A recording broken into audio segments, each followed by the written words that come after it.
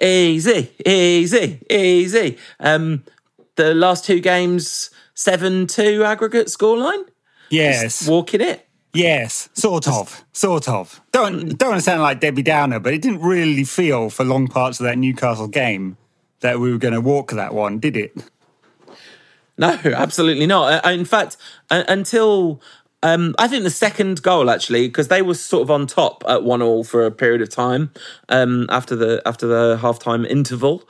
And then once Dan James, the Prince of Wales, the goal-scoring machine that is Dan James, a player that I described to a friend on WhatsApp as one of United's worst ever players on Boxing Day of last year. Very, very, very harsh on the young man. He's been in excellent form, and maybe there's a player in there after all, as has been pointed out to me in various different arenas. Too harsh on him. Never thought that was true, but apparently it is. I'm reserving judgment on that. A couple of goals. I mean, he was running down blind alleys for quite a bit of this game, as he was on Thursday night as well. So it's that old thing, isn't it, in psychology, that we remember the last thing in the highlights. Well, the highlights are a couple of goals from Dan James, reasonably late in games. Actually, 70 minutes in this game or so, wasn't it? But so, yeah. I mean, we'll see. We'll see on that. But look, United got there in the end. And it was needed because I think a draw here really would have started us worrying about a Champions League place with Leicester winning again. And, I suppose we're fortunate that Liverpool and Spurs are absolutely rubbish at the moment, which makes things a bit... and Chelsea makes that particular kind of qualification route a bit easier. But, I mean, it's... Not David Moyes' West Ham, though. Maybe David Moyes' West Ham. I mean, as we said in the WhatsApp group, it really takes something to make David Moyes look like the progressive young manager, doesn't it? Mourinho really is special, just not for the reasons he thinks. Anyway, that's for the backers' content, mainly our weekly Let's Bash Mourinho for Fun episode. Honestly, I cannot wait. We were about 45 minutes away from it at this point, and I am absolutely buzzing for it. But anyway, I went off on the side there. But it was kind of important, even though it wasn't a great performance from United, a pretty weird lineup, I suppose, which contributed to some of the lack of fluency. It's important United got there in the end, because otherwise it's an awful lot of points dropped recently if United hadn't got there. And now, building on the win against Sociedad on Thursday night, this one feels like maybe we got a bit of momentum back. You know, Ollie talked about it, didn't he, before this game, about momentum and how important it was and how he's going to play a strong side against Sociedad next week, even though we're 4-0 up, because momentum's everything. And so a bit of momentum. Yeah, and much needed as well, right? Because it's been a bumpy time. I mean, we missed a few games. We missed when you last you heard us, we were confidently predicting a comfortable victory over Sam Allardyce's absolutely shockingly terrible West Bromwich Albion that absolutely did not manifest. A very frustrating, incredibly frustrating and just downright poor 1-1 draw. Was it 1-1 that game? Rings a bell. Because we conceded in the first minute, right? That's right. Thereabouts, first 3 minutes. But then came Sociedad, and that was, it was a much... I didn't see that game. It's like the games that I've missed this season were Leipzig, where Marcus Rashford scored a 5-minute hat-trick, and this game where basically it was everyone afterwards was like, oh, that's the most fluent United's attacks looked all season. And I was very frustrated to have missed it, sadly. Yeah, well, as you know, I've been doing a bit of travelling recently. I think we might have mentioned it on the pod because a few people were offering well wishes for the move. So I watched the West Brom game on my phone in a taxi and then getting a COVID test, which was fun. Nice. The COVID test was definitely the best part of that whole thing. And then I watched the Sociedad game the other day because it was, nice wake up breakfast. I'm on the West Coast now, so it was, I can't even remember what time that was, like 10 in the morning, 9:55 kickoff, which is, wrong for a football game. but so is. I mean, that would have been PM. so. Yeah, I was going to say that would have been so much more convenient for me in my schedule. I would have been able to watch it if it was on at 5 to 10 in the morning, but not at 5 to 6. Yeah, so wrong. Anyway, you know, the Sociedad game combined with this one now gives us a sense again of some momentum, and presumably he's going to be good to his word, Ollie, and he'll be putting out a strong team on Thursday night because he made quite a lot of changes for this game, which I think contributed to some of, especially in the first half, some of United's real lack of fluency. And maybe we've, you know, got some of that mojo back. I mean, last time we took a lengthy break was over the sort of Christmas period where we won everything and ended up top of the league. So it didn't quite happen that way this time.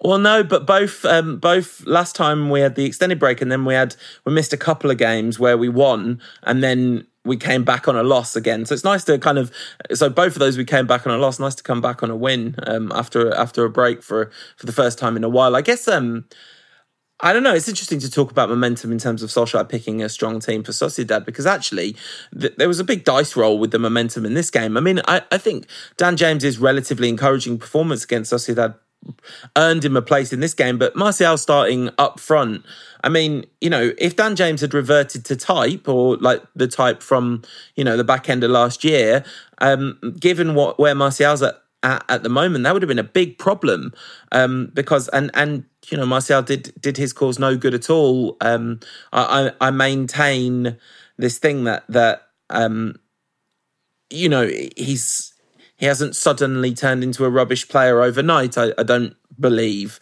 I think he's a player that fans get on the back of very quickly because when he's bad, the fact that he doesn't run around loads becomes a huge problem because, you know, when a player is trying really hard in a very obvious way, they get so much slack when they're not playing very well. And I don't think it's true to say that Martial doesn't care or isn't trying. I just think the way his effort manifests, he's never, at his best, he's not constantly running off the back of defenders, is he? Like, that's not his game and never has been. But anyway, he's in, I don't know why I'm defending him when I'm just like absolutely incapable of talking about him in a critical way, apparently. But he's in awful, awful form. And we were fortunate in this game because Marcus Rashford had, I mean, what a blinding opening goal.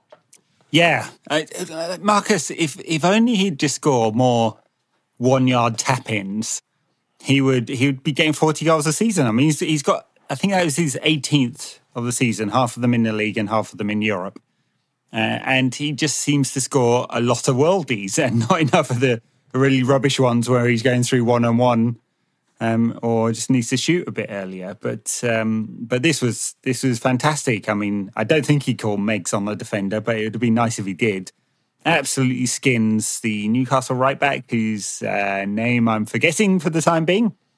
I'm blaming the jet lag, and dances inside and outside the next defender, and then scores at the near post, which I'm sure Carl Dallo was not expecting. We'd probably be bashing De Gea, wouldn't we, for not covering his near post if it had been the other way round. But he has, on this occasion, shot early, Rashford, and into the wrong corner. And it's caught the keeper out. Lovely goal.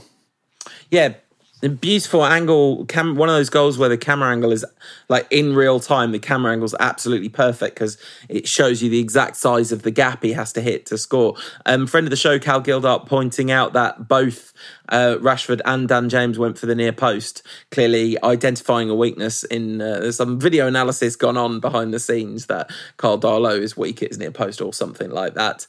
But yeah, incredibly fine, like the nutmeg, the burst of speed, doesn't beat, I mean, he beats the man, but the man gets back in position, so he just beats him again, cuts inside and scores. I mean, you know, it's legendary. And this guy, Marcus Rashford is absolutely brilliant, and that's all there is to it. And of course, there's room for improvement, but even if he never gets any better, he'll still be an absolute joy to watch for the rest of his career, you know. True, it's just all about levels, isn't it? And I think there's another level he'll take his game to with a bit more experience and a bit more don't know whether it's coaching or a bit more composure in certain situations, I think, and he'll just add more goals to his game, and like think of the steps that, and sorry for the unfair comparison, but think of the steps that Cristiano Ronaldo took in his career, where he went from several seasons of not really scoring many from wide positions to 12 to 25 to 40, and just never dropped from that level. So, Marcus has got the talent to do this and add even more. But lovely goal. Yeah, whether he's got the talent to, score 40 goals a year for 10 years in a row or whatever, that's a different question. But, brilliant. Anyway, so that was a great start. And then, of course, Good Players FC versus Bad Players FC. As we know, this is a thing. Newcastle having 2 bites at the cherry to whip crosses in. And the second one, obviously De Gea's not coming for that because he's David De Gea, which means that Maguire has to head away from, 6 yards out. I question the wisdom of Maguire's blind header at that point. Nobody giving him a shout, no communication, or his own kind of like, oh, look at me, I'm Harry Maguire, I need to head the ball, one or the other.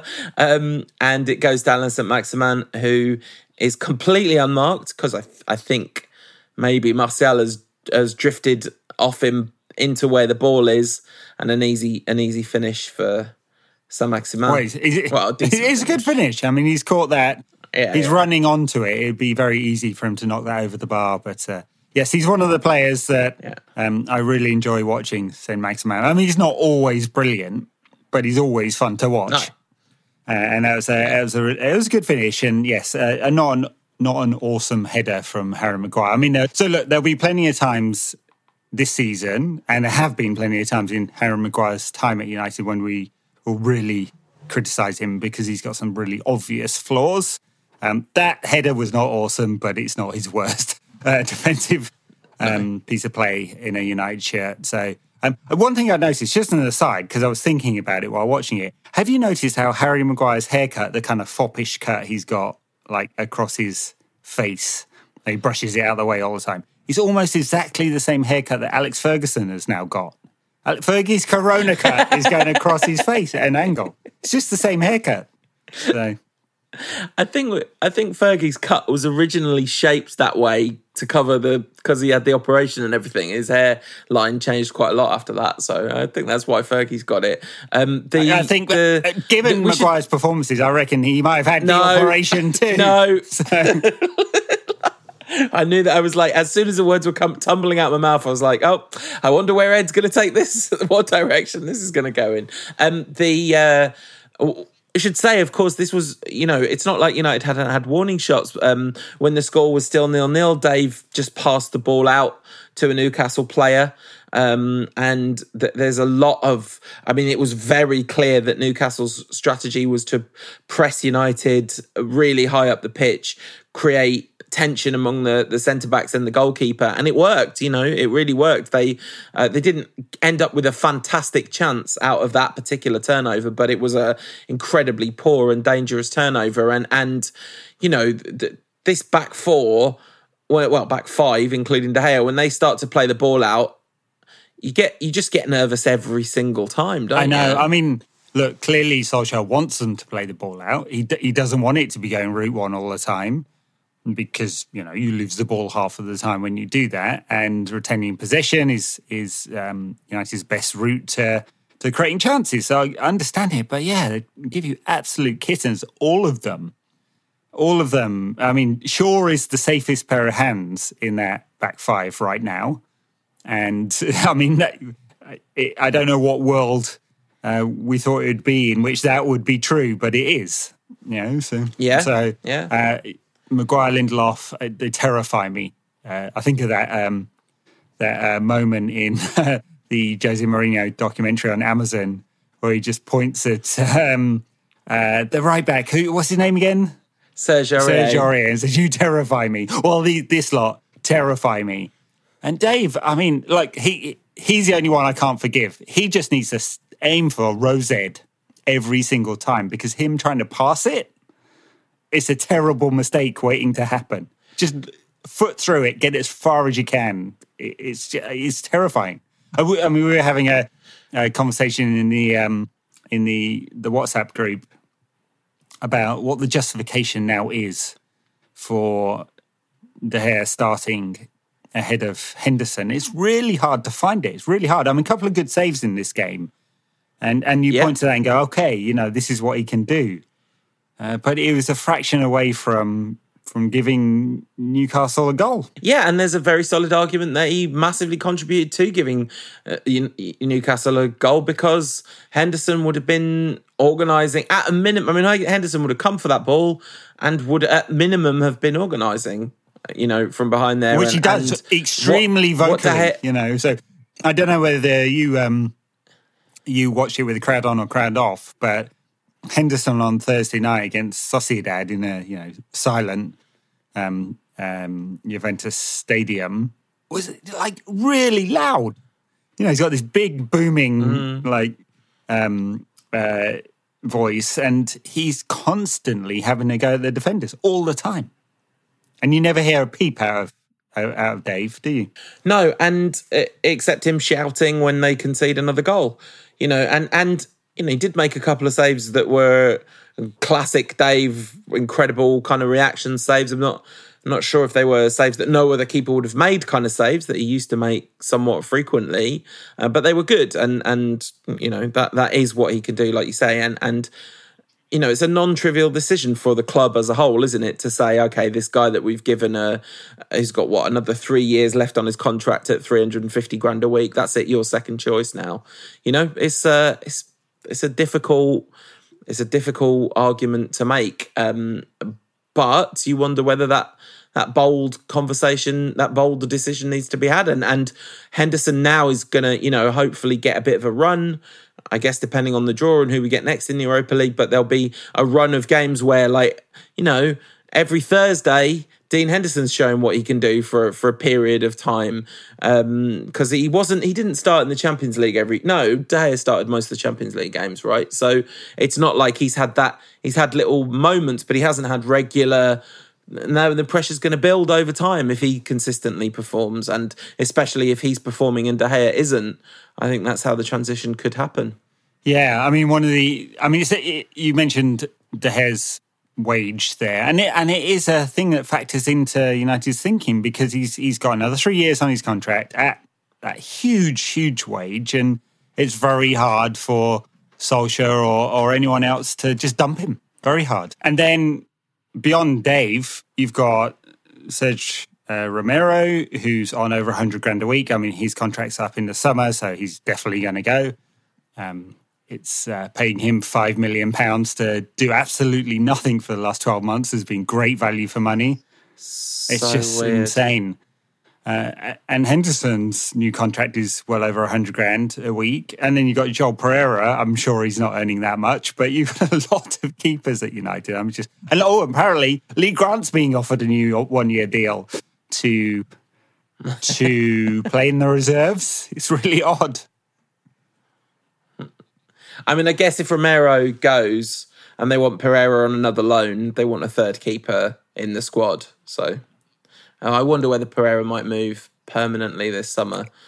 He's good. I mean, good young keeper, isn't he? Jose Mourinho loved him. Yeah, but he's getting to the point where he's not young anymore. He's 24, and yeah, right. I mean, sure, he's got a longer career as a keeper, but he needs to start playing, doesn't he, for a club? I mean, he's had a few loans, which is helping. I think he's at Huddersfield right now. But I don't know. It's such an odd club, and some of the decisions that United make around contracts and new deals are so weird. But I'm not sure it gets any weirder than what they've done with the keepers. I mean, apart from the birthday boy, it's Phil Jones's birthday as we record this, and he turns 20. Barcelona target, Phil Jones, as we had in the papers this year. You did see that was from a fake Twitter account, right? Not that wasn't actually a United report. But it's tweet. Very funny. Very, very funny. I couldn't help it. I was like, Ed hasn't noticed this, 100%. That's always check the at. the performance after half time, like I said earlier in the show, I think we looked kind of wobbly actually coming out after half time, but it was a really nice goal. And Dan James said, in a post-match interview that was about targeting the space that they knew would be there, and they did create that overlap and actually, pulling players out of position over to one side so that there's room on the other side. I mean, that's what you're supposed to do.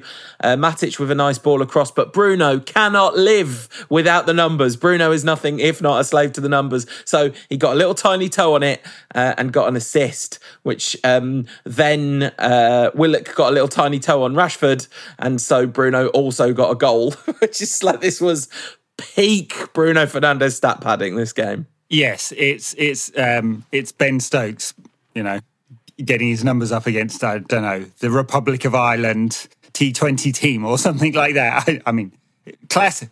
Hey, we lost an ODI. We lost an ODI to Ireland in the summer. Sorry. I'm sure we have many listeners from the Republic. Very sorry if you're also a cricket fan. Yes, it's definite flat track bullying. But good for him. I mean, these numbers are insane. I think he's had something like 50, that'll be 53 goal involvements over the last rolling 12 months or something like that. They're just huge, his numbers.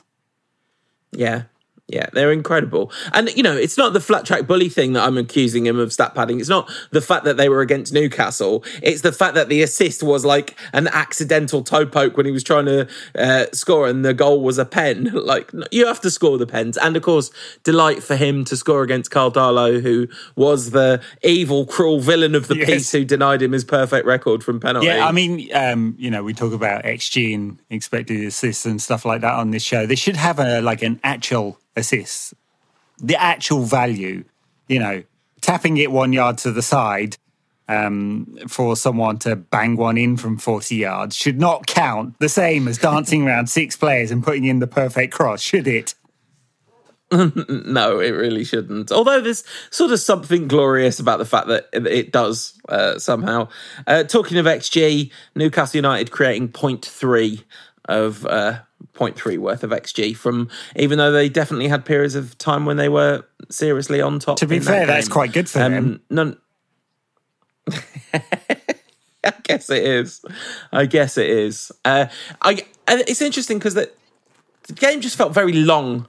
Felt like it felt no point did it feel like United were running out of time in this game. I suppose possibly in the timing of that second and the third goal coming pretty quickly after the second. And once the third goal went in, it was just all over. And United were completely on top, enough to bring Shola Shoretire on. And as a friend of the show, Dan Story, pointed out on Twitter, born in Newcastle in 2004, there's got to be a chance he was named after the great man. This might be the first post-Shola Amiobi Shola footballer. Shoretire, born in 2004. I mean, I know it's like old men talking about how things make them feel old is quite boring patter, right? But 2004! Angel Gomez was born in 2001 and it felt absolutely ridiculous. And this kid would be like, Angel Gomez would be his quite a lot older big brother. Like, 2004. I know. He will relate to the 99 team the same way we relate to the 1968 team, basically. Yeah, and well, definitely the kind of early 70s team. Definitely like late period Matt Busby. In your case, absolutely. Those extra 2 years. Make a big difference. Well, talking to 2004, as we were discussing pre-show, my daughter was born in 2004. So, you wouldn't believe that this face was this old, would you? But I'd been clean for 4 years by 2004. Like, not only was I old enough to get into loads of trouble, I was old enough to get into a load of trouble and then get out of it again and stay out of it for 4 years by that point. Like, that is really crazy.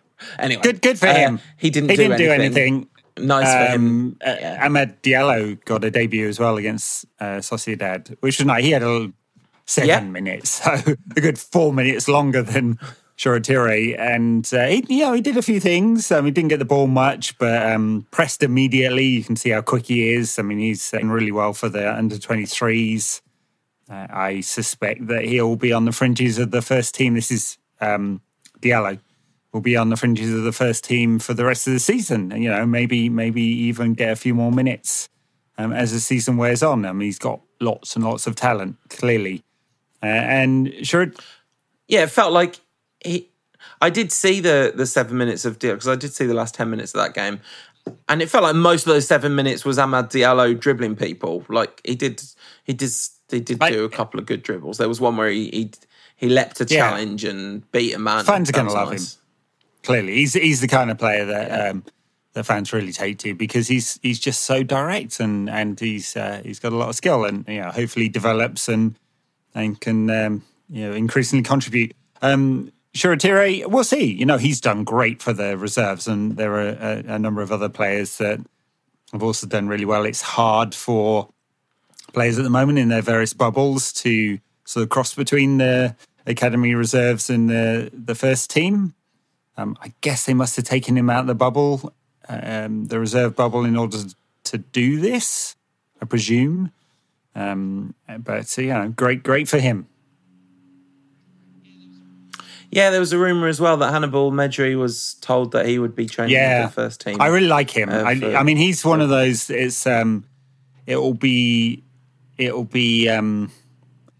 may be a slower burner on his career, just given where he plays. But he's just got such lovely feet and a range of passing. He's a central midfielder, and that he will immediately look, I think, like he belongs at a higher level.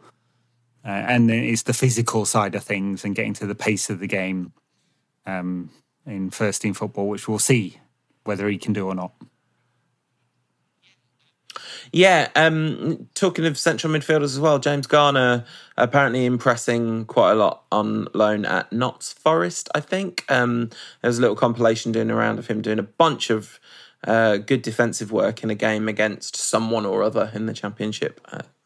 He looked good, but he's another player that a lot of hopes rested in him in the and it doesn't, it works out for very few of them, as we saw with Adnan Januzaj playing against United on Thursday night.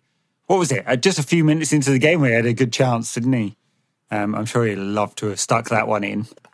Yeah. I mean, it's interesting. He's I haven't followed him really closely at Sociedad. His numbers look okay. He doesn't play every game, but he's in the team at the moment. He had a few good moments in the game on Thursday. His career hasn't quite gone where we all thought or hoped it would go, and it doesn't look it's obvious that he's going to get a move back to a bigger club from here. And he's still, it seems, fairly angry about it based on an article in The Athletic this week. He's still blaming Louis van Gaal very much for his departure. Louis van Gaal apparently replied by email to the person that wrote that article saying, my records, I stand by my record. It is unimpeachable. I don't have any wish to comment on what this man says. Yeah. It reminded me of... Can't believe Louis didn't say I got something wrong. It reminded me of that time that there was that, one of the many times Graham Souness has had a go at Paul Pogba, and Pogba for once bit back a little bit and said he couldn't remember he didn't know who Souness was. Some people have told him he was a good player, and Souness then said, there's this old saying, put your medals on the table. On that occasion, Graham got that one a little bit wrong, given, Paul Pogba's medal table is quite large, including a World Cup, which, if I'm right in saying, I don't think Scotland ever won. It's not like a Cleberson World Cup either. Like, he was absolutely instrumental in that World Cup win in all sorts of different ways. Anyway, quote from Luke Shaw this week. doing some publicity. By the way, Paul Pogba did not bite back against Graham Souness. I listened to that interview on the official United podcast. He was asked by Sam about Graham Souness, and he went, "Oh yeah, like I didn't know who that was." And then, but I hear he was a good player. Anyway, sorry, I think very tabloid headliney of me there. Yeah, Pogba bites back against Souness. What was the other thing? I can't remember what I was going to say after that. It probably wasn't important, I'm going to guess. The Luke Shaw quote about Pogba, where he was asked about Bruno Fernandes's leadership, and he said, Bruno's obviously a leader, but one that people don't necessarily know is what an influential figure in the dressing room Paul Pogba is. And, it goes hand in hand with the thing that Paul Scholes said when the Raiola quotes came out, which is that his agent is probably giving the impression that he's like a bad lad, but everyone loves him and he's a really good lad behind the scenes. So, more evidence of that, I guess. All righty. Anything else about the Newcastle game that we missed? I don't really. Yes, loads. I'm sure there's loads of things that we missed about the Newcastle game. The defence looked really ropey. Bailly played against. Is it a coincidence that Eric Bailly played and we looked good, and then Eric Bailly didn't play and we looked bad? I don't know. I don't know if that's a coincidence or not. I guess he'll play again at Old Trafford against Sociedad. You'd certainly hope, although it's always a bit of it's a bit of Russian roulette, isn't it, playing Eric Bailly? Because on one hand, you definitely want him to play, but on the other hand, him playing exponentially increases the chance of him getting injured. Yes, which is but he could get injured in training as well. I suppose we could just never play or train him, true. And he'd be, his injury record would clear up pretty quickly. Although Phil Jones has managed to injure himself at home, so it's like, hey, poor old Phil Jones. Phil Jones turning 29 made me feel very sad. It was very sad, like, what happened to him in his career. It was just not, I know he's obviously going to make an ungodly fortune out of his career and will never have to worry about money again. But I'm sure if you'd given him the option of being completely financially successful, or, if it had been a toss-up between that, not that it would have been that, and actually having a career that fulfilled his potential, I'm sure he wouldn't have taken the route he's taken. So a bit sad on a human level. That he gets a lot of fun made of him, Phil Jones, but he is a person. He is. Well, is he though? Does a human have skin that can do that? Really? Anyway, should we take a... You suggesting he's a cyborg? Should we take a quick break and we'll come back and preview our game against Sociedad? Maybe the game of the weekend as well. Yeah, let's do that. If you want more from the show in between shows, check us out on the socials. We are NQAT Pod on Instagram, Ed's at NQAT Pod on Twitter, and we are under our real names on Facebook at No Question About That. Yeah, not sure I've got any... Well, frankly, I'm not sure I've got any interest whatsoever in previewing the game against Sociedad, because what is there to say? We're 4-1 up. If anything goes wrong in this game, it will be an absolutely shocking disgrace. But next Sunday at 6:30 in the afternoon, we are the big game. It will be United against Chelsea, and that is going to be a high probability of boring that game, because Chelsea, Thomas Tuchel is apparently channeling the spirit of Louis van Gaal at the moment. A lot of passes in that game between Chelsea and Southampton. They did a lot of passes and had a lot of possession and didn't really do much with it. I like how you very quickly transitioned away from the Europa League game, because you're very strongly denying that this tournament exists at all. No, it totally exists. I just don't, and it'll be great if we win it. But what are you supposed to say? Like, we're 4-1 up against Sociedad.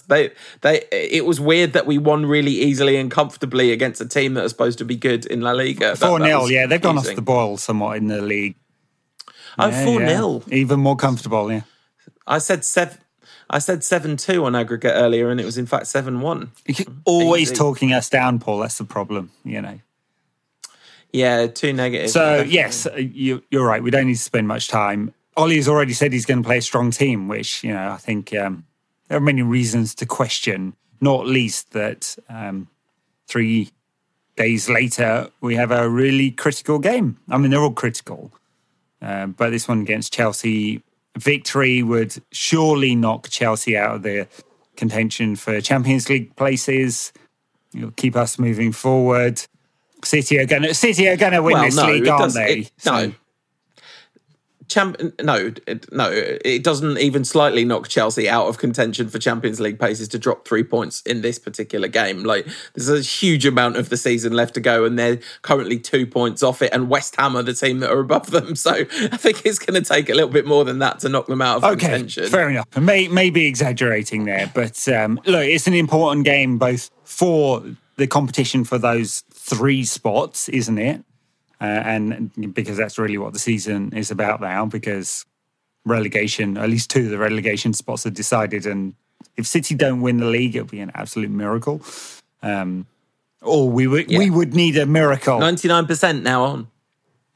Yeah, 99% on 5:38. You've got the alert set up, haven't you? 4 a.m, they update the model. It's bing. You're like, 99.12. Yes.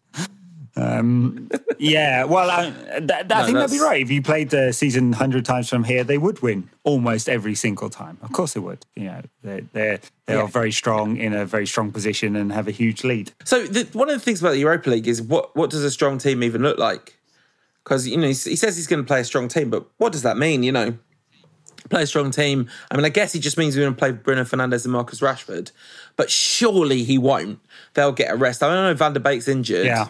But you'd think he needs to rest Rashford for this one. Yeah, and definitely rest Bruno. I mean, he's someone who clearly is impacted by fatigue. I mean, Harry Maguire will play because he plays in every game. He probably plays in the under-23 games, and I just haven't noticed it. So, anyway.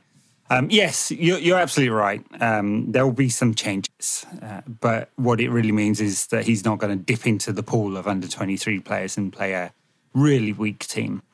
But we'll be back to full strength for Chelsea on Sunday, which is like what? McTominay will come back in if he's fit, because he had a bit of a problem, didn't he?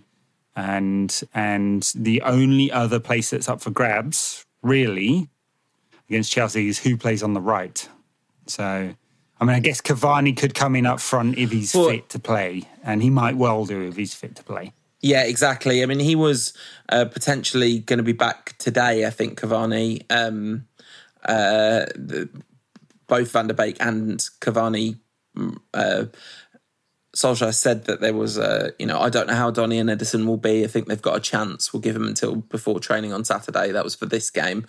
So you'd imagine that he's likely to be back. Scott McTominay, we've got no information at all about it. Pogba, it's a pretty serious one. There's no chance he's going to be back. They don't think that there's any chance he'll be back before March. Although that's not particularly long away, I guess March now, but still no chance of him featuring against Chelsea. And it's going to be a really interesting tie because Chelsea will keep possession really well. And actually, you would think in theory that they're going to leave some gaps at the back and potentially be the kind of team that we could do well against because, this idea that we were only good against the big teams and counter-attacking sort of faded out of, stopped being true, basically. But it does seem to be, that actually we are once again considerably at our best on the counter-attack. Yeah, look, I think it's faded in the sense that Solskjaer rarely sets the team up to completely defend in a very low block and then break from there. It's still very true that United are probably the most dangerous team in the league in the transition. So, I mean, it's exactly how they won against Sociedad on Thursday. Sociedad had a lot of possession in that game, and then United took them apart whenever it broke down. And this is, I'm sure, what we'll be looking to do against Chelsea. Yeah, and there's weaknesses there to exploit, for sure, in both in the way Chelsea play and the personnel they have in that back line. So it'd be nice to put one over them, wouldn't it? Because, there's been a few occasions that's not been true. And it's cost United big. Yeah. Yeah, I mean, I don't know that I would be super confident going into it, even though Chelsea have obviously not been in great form. They are considerably. They look like they've got a plan under Tuchel at least, and they've picked up on the dip that they were experiencing under Lampard, and they're now 2 points off that fourth spot. You mentioned them being out of contention if they lose this game, and you weren't particularly, wasn't meant to be a deep point of analysis or anything. I don't think any of the teams down to Everton, or I think Everton are now above Liverpool, I don't think certainly wouldn't completely write Liverpool off, because you could definitely see Liverpool winning most of their games between now and the end of the season. So I think there's a long way still left to run in the Champions League battle, and Chelsea are not terribly placed to have a crack at it. But some of their, I mean, they definitely haven't had the transformative effect. Those superstar signings. I mean, I was purring about Ziyech all on early backers content a lot, and really bemoaning the fact that he'd gone to Chelsea and not to us. But actually, he's really struggled of late. Callum Hudson-Odoi looks somewhat transformed under Tuchel. Not necessarily transformed, but he looks well. Better. He was until this weekend when Tuchel said he had a bad attitude, which was, I was like, ow. I missed that one. Well, he like the whole quote was that he wasn't pressing in the way I wanted, and I didn't think his attitude was right. Which it might just be a translation thing. It's just like, that's going to hurt, that one. Yeah. A lot of Chelsea fans will be very sad if another manager takes against Callum Hudson-Odoi, because there's a huge amount of hope placed in him. But the Werner Havertz, Ziyech arrivals, it hasn't exactly transformed Chelsea into a devastating attacking force as yet, although they have obviously had good periods this season. The thing that I would say is I find it very, very difficult to talk about future performance in any meaningful way, because there's no way of knowing. This Newcastle game, everything under the sun was saying we should win this game comfortably, and in the end we did. But there were lots of periods of the game where it didn't look like we were going to win comfortably. Last weekend, we played West Brom, a team who've conceded like 150 goals this season and could only get one past them and look completely just unable to break down their 8 at the back, which loads of other teams have been able to break down. So, the idea that we could confidently predict what either United or Chelsea will do in this game is beyond me. So, no idea. True. I mean, look, one thing that Tuchel has done is he's got a system he wants to play. He's going to play 3 at the back. That looks to be the thing he's going to do. And so that means there are opportunities, especially behind those fullbacks. I mean, he played Alonso and Reece James against Southampton. That might not be. I mean, I presume Ben Chilwell, if fit, will come back in. But that's how he seems to want to plug the weaknesses Chelsea have in central defence. And so there are opportunities there in the system and the way United are likely to play against Chelsea, for sure. And then the question is whether they can find the right kind of blend up front to cause United real problems. I mean, they don't even really need to find the right kind of blend to cause United real problems in defence. We do that to ourselves. They just have to sort of want to try a little bit. The Shaw flank redemption is definitely going to help with us being able to exploit the gaps, because I think this is one of the things when we played teams with the back 3 earlier in the season, it didn't feel particularly like, oh, great, United will get players in behind, because this weren't providing any quality from the flanks, but that's changed completely now. In fact, from both flanks, the quality has improved considerably, but especially on that left-hand side. So, Shaw and Rashford doubling up on their wing-back and pulling their back 3 out of position. Bruno storming in on a third-man run. Sounds pretty good to me. That feels like goals could come from that. In fact, I'm going to predict a 1-0 win to United from a Rashford or Shaw assist for Bruno Fernandes. There you go. Yeah, Rashford falling over Rudiger's leg for the assist. Yeah. Possibly so, yeah. Was that a pen today? Like, really, was it even a pen? I don't know if that was even a pen. Caught his toe, didn't he? His little pinky. All right. It hurts when you get stood on your pinky. Yeah, sure. Yeah. But Rashford took Paul Pogba's instruction to Luke Shaw from earlier in the season. Shaw said Pogba was a leader in the dressing room. Clearly, that influence is bearing fruit, as Rashford did absolutely the morally correct thing, as he always does. That's right. And made sure the referee knew. It's what you got to do. Anyway, I guess that's it. We have the joys of Thursday night. What time does this one kick off at? Is it 8 o'clock? 8 Civilized. And do you know what? I am no fan of the Europa League, so you won't hear me coming around here on this fine old institution of a podcast and praising the Europa League. But in the defence of the Europa League, there's a bunch of Champions League games that kicked off at 6 p.m. this season as well, so it's just a European competition thing. Europa League kickoff time, real problems is when it's 4 in the afternoon, and that has happens fairly frequently. Yes, when we pulled Dynamo Kiev out of the hat for the next round, so then it will do. Exactly. Anyway, so we've got that to look forward to. I'd love to see a bit more of Amad Diallo. I think why not? Sure, yeah, it looks an exciting prospect. And then Chelsea, I'm struggling to see much happening in this Chelsea game. I do think they'll try and cancel each other out, so I may go for a 0-0 in this one. Fair. I think that sort of suits United as well fairly well, depending on what other results happen. United won't be super mad about getting a 0-0 draw against Chelsea away from home. We'll be back to cover that. I don't think we're going to do a show after Sociedad because there really isn't a meaningful enough gap in time to get a show out for people to listen to. And also, I don't want to. So there's that. Which I think is about 99.9% of the reason. Yes. Yeah. Fair enough. No one really wants us to be in the Europa League. The only point of the Europa League is some interesting away days. And San Sebastian would have been a fantastic one. It's an absolutely beautiful city. But the game didn't happen in San Sebastian and there weren't any fans there. And there won't be at Old Trafford on Thursday either. Nor at Chelsea, but, hey, do they really count as fans anyway, Chelsea fans, with their little plastic flags and their one song? Football fans are so dumb. Like, your club's like this. All right, shall we get on to the backers content? Everyone stay tuned if you're a backer, and we'll be bashing Jose Mourinho because we can. All right, everyone else, we'll see you next week. Bye.